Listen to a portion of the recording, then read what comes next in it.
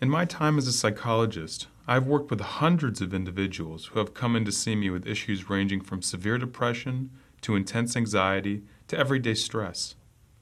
While all issues are unique and personal, there is often a prevalent pattern that keeps us entangled in a cycle that we cannot seem to break away from. Eventually, we simply feel stuck.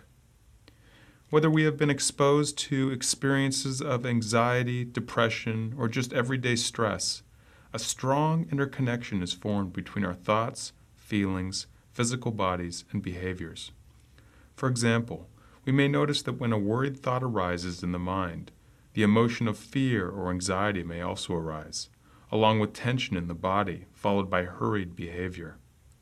Or maybe we have a negative thought about ourselves, otherwise known as a self-judgment, such as, I am an idiot, hopeless, worthless, or helpless.